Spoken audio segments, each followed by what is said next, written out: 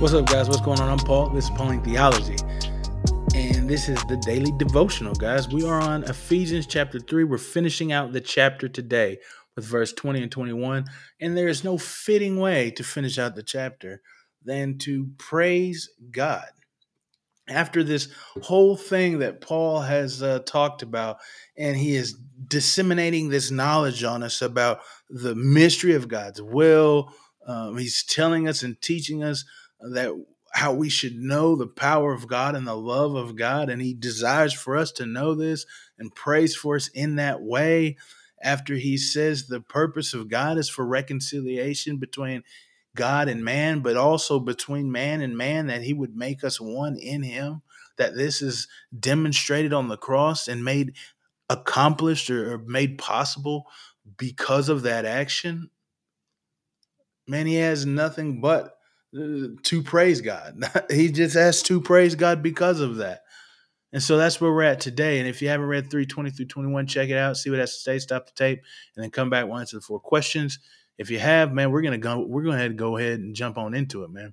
He says, to the one who is able to do abundantly over all that we ask, that we know, according to his power that powerfully works in us. It says, to him is the glory in the church and in Christ Jesus, who for all ages and ages and ages. Amen. Amen. To the one who is able. God is able, man. He is able.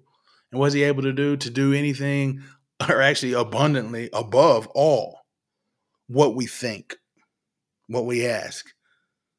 He is able to do that. He has the power. And then not only does he have the power, but it says that his glory is through us. It's in Christ because we are Christ's body. It is also through us. We saw earlier that he's demonstrating his surpassing goodness and mercy and kindness to the church, or through the church, to these powers in the heavenly places. And so we are his glory. We saw that we are his glorious inheritance in chapter 1, and this is just, it's just amazing to me to see this and to know this, man. It gives me great comfort because I don't always feel worth it, man. But I know I am because God has said I am. And not only did he just say it, he didn't just speak the words, but he did the action. He did the action. So what does this say about God? God is a powerful God who gives power.